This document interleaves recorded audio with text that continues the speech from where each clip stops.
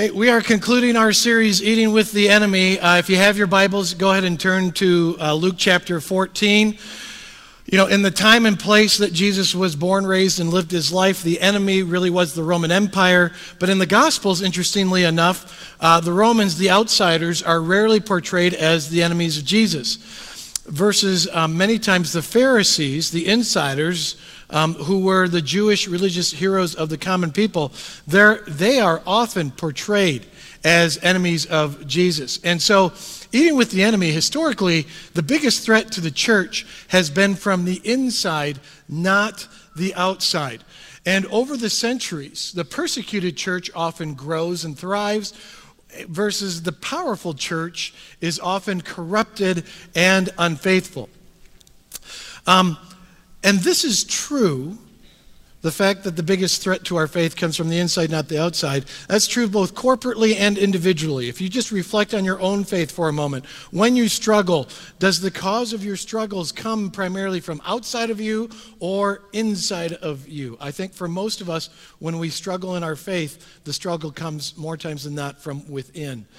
And then, you know, the enemy isn't always who you think it's going to be. You know, when we look at these stories from the Gospel of Luke, the enemies of the story, they sound a lot like us. And so addressing the enemy of our faith begins by looking within. Our scripture reader for this morning is Tim Yanay. And so Tim, if you can make your way on up to the podium. If you are able, I'm going to ask you to please stand and face the center of the room. And we stand because we believe that this is the Word of God. And so, Tim, whenever you are ready, please read from Luke chapter 14.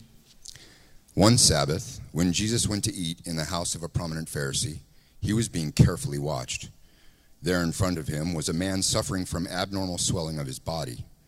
Jesus asked the Pharisees and experts in the law, "Is it lawful to heal on the Sabbath or not?" But they remained silent. So, taking hold of the man, he healed him and sent him on his way. Then he asked them, "If one of you has a child or an ox that falls into a well on the Sabbath day, will you not immediately pull it out?" And they had nothing to say. When he noticed how the guests picked the places of honor at the table, he told them this parable. "When someone invites you to a wedding feast, do not take the place of honor, for a person more distinguished than you may have been invited. If so, the host who invited both of you will come and say to you, 'Give this person your seat.' Then, humiliated, you will have to take the least important place. But when you are invited, take the lowest place, so that when your host comes, he will say to you, 'Friend, move up to a better place.' Then you will be honored in the presence of all the other guests.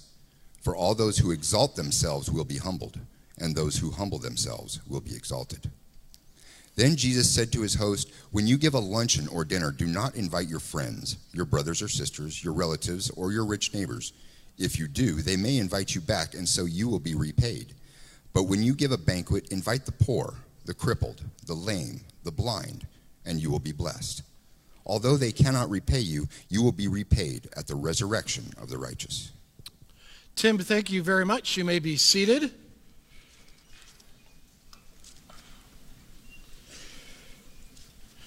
You know, in this series, we've looked at 3 times in the Gospel of Luke where Jesus eats with the enemies. 2 weeks ago, in Luke chapter 7, we looked at a time when Jesus had dinner with a Pharisee named Simon, and there was this contrast between Simon and a sinful woman who came to the dinner.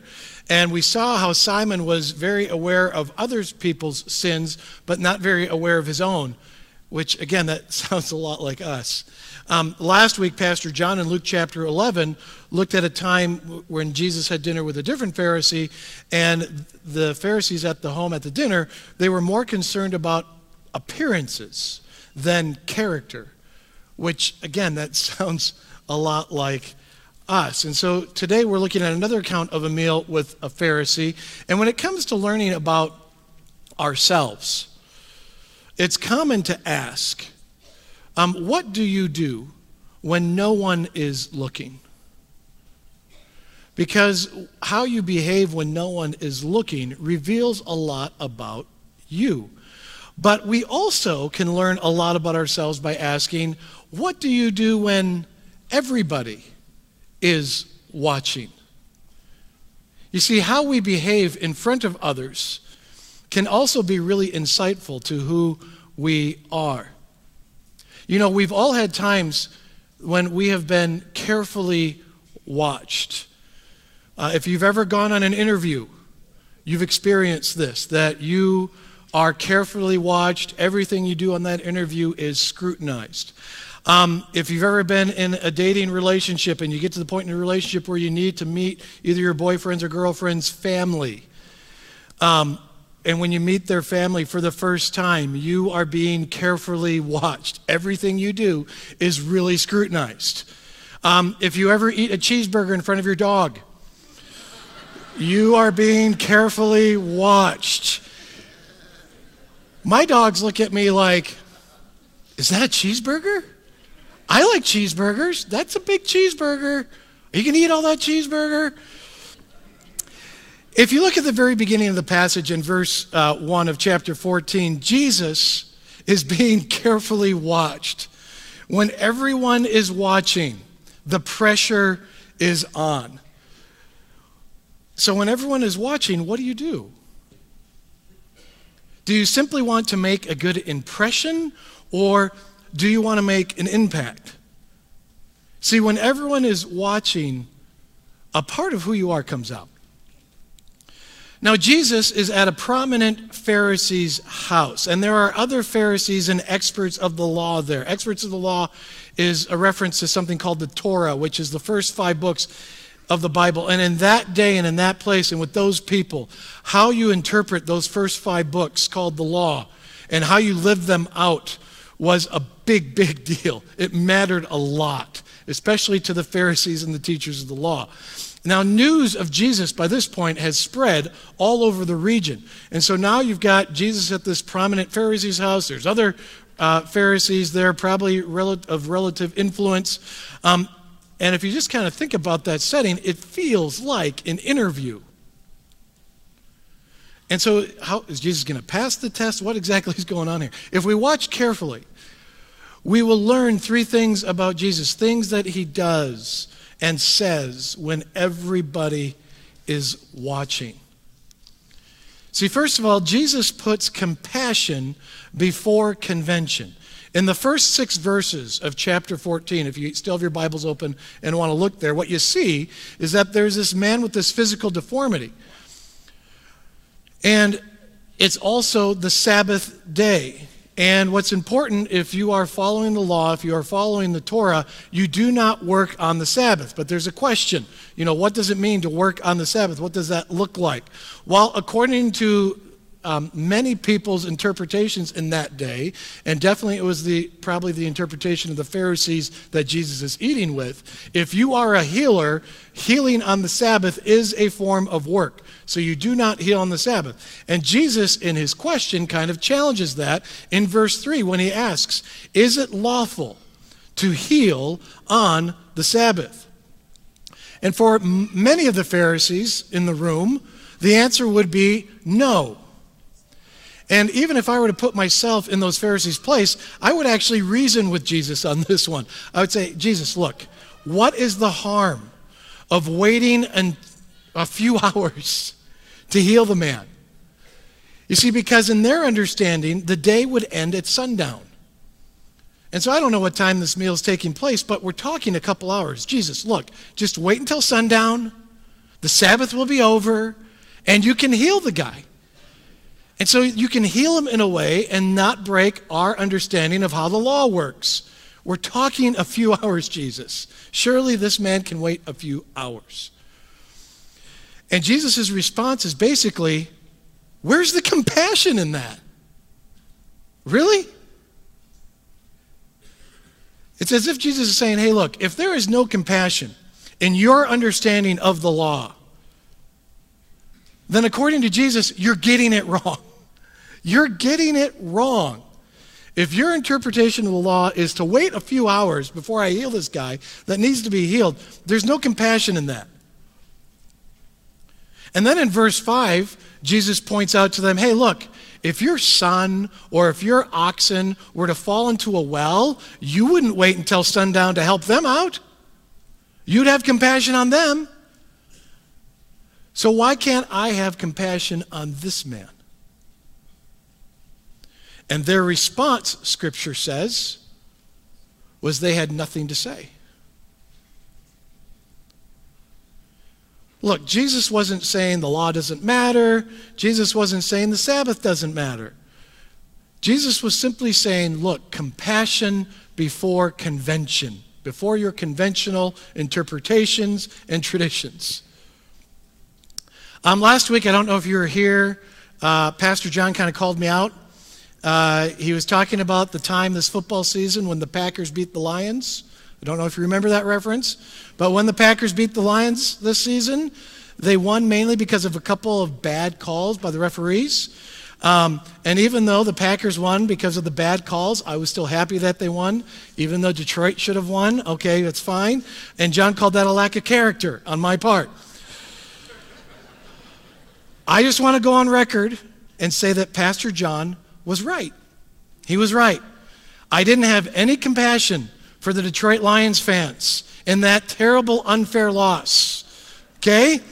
A little confession time. I need to get better on my compassion for Detroit Lions fans. I did some self-reflection this week in light of that. And I kind of realized why I'm callous to the suffering of Detroit Lions fans. And now this is going to sound harsh, but any Detroit Lions fan will agree with me. The Detroit Lions lose a lot. Okay? It's pretty normal when they lose in their history. They've lost 100 more games than they've won. In my entire lifetime, they've had 12 winning seasons and 36 non-winning seasons.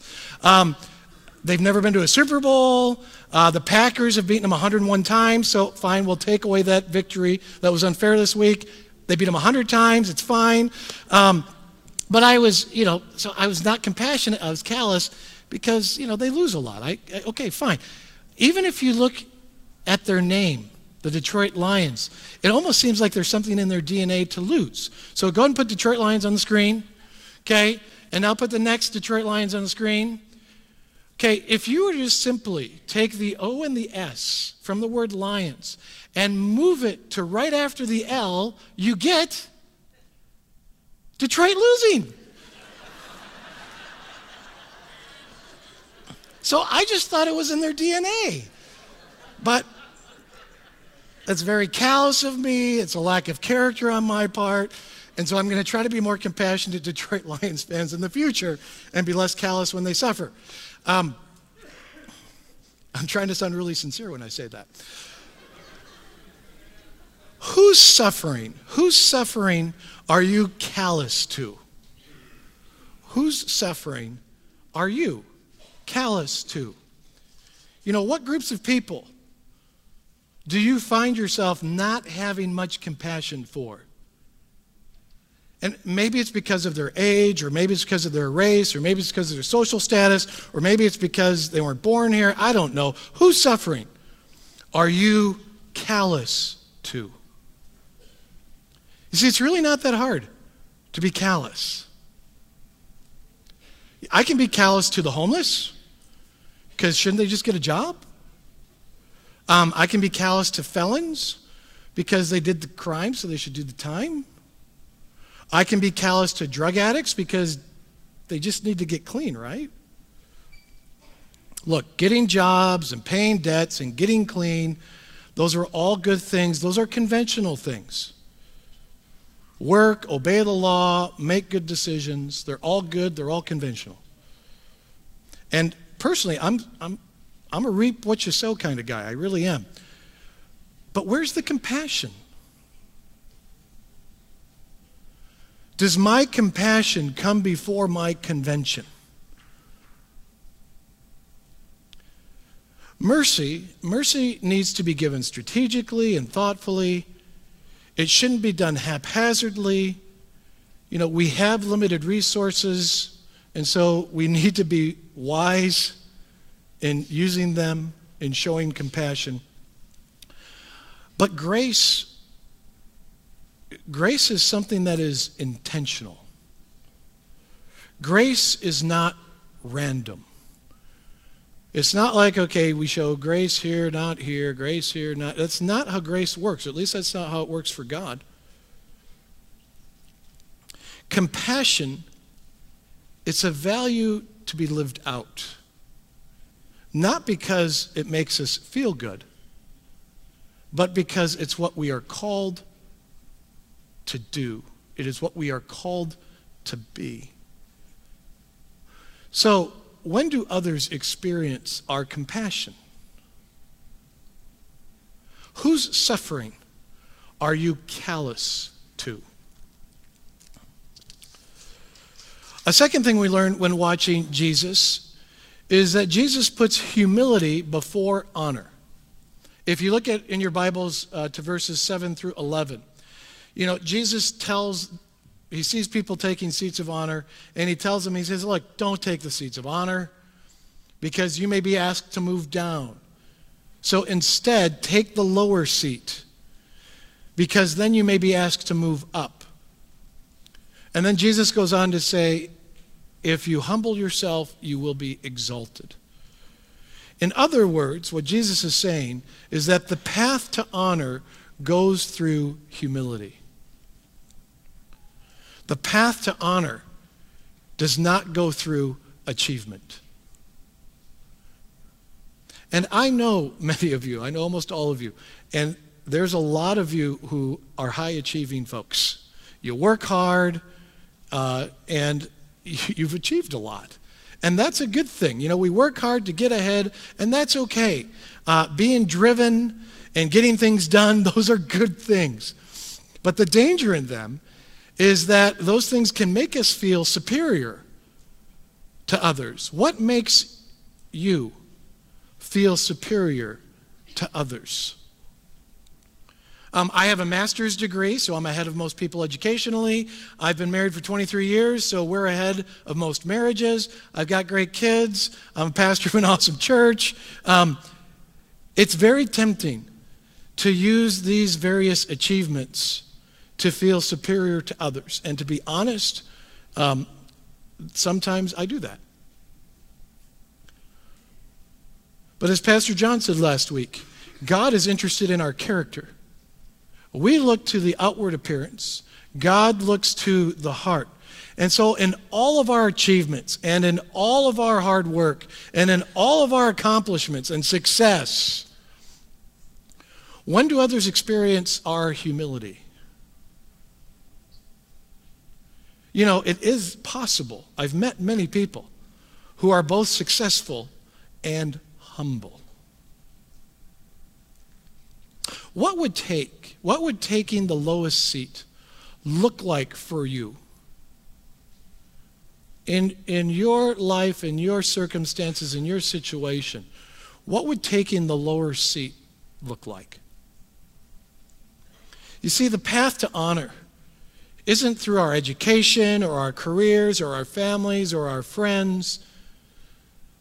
The path to honor is through humility. Humility comes before honor. And the third thing we learn from watching Jesus in this passage is just something I've entitled Needs Before Networking. If you look at verses 12 to 14 of the passage, if you still have your Bibles open, Jesus tells the host of the dinner, hey, look, when you have a dinner or something like that, don't invite your family and your friends and your rich neighbors to your meals, but instead invite the poor and the crippled and the lame and the blind. Because family and friends and rich neighbors, they can repay you. Today, I would argue we call that networking. The socializing that we do, the people we go out to dinner with or golf with or hang out with, there's always this sense of networking. And there's nothing wrong with networking, connecting with those who can help you advance. But what about those people that can't help you advance? See, Jesus says there are those who can't repay you. You should invite them too, or instead sometimes. And I think there's two implications of this. The first one is that we need to show generosity outside our social circles, and I am really confident that you guys do that. I really am. I know, like I said, I know you guys. I know that you are generous people, period. You have given to those who have less than you in all sorts of ways. And when it comes to generosity, It's not so much who sees our generosity as much it is as who receives our generosity. But there's a second implication to this, because Jesus says, invite them to your house when you hold a banquet. When you hold a banquet at your place, invite people to your place. You see, generosity is one thing, hospitality is another. It's one thing to give to, using Jesus' language, the poor and the crippled and the lame and the blind. It's one thing to give to those who are less fortunate than us. It's another thing to invite them into our homes. It's another thing to learn about their lives. It's another thing to become friends. Who are the ones who receive your generosity? But again, maybe a better question is, who are the ones who receive your hospitality? Who is someone you could be generous to who cannot repay you? Who is someone that you could show hospitality and friendship to that doesn't fit your normal social circle? You know, in this series, Eating with the Enemy, I think it's pretty apparent that all of us can be callous, and we can be arrogant, and we can be self-centered. It's part of our sinful nature. And when we are those things, we are not helping the cause of Christ. We're just not.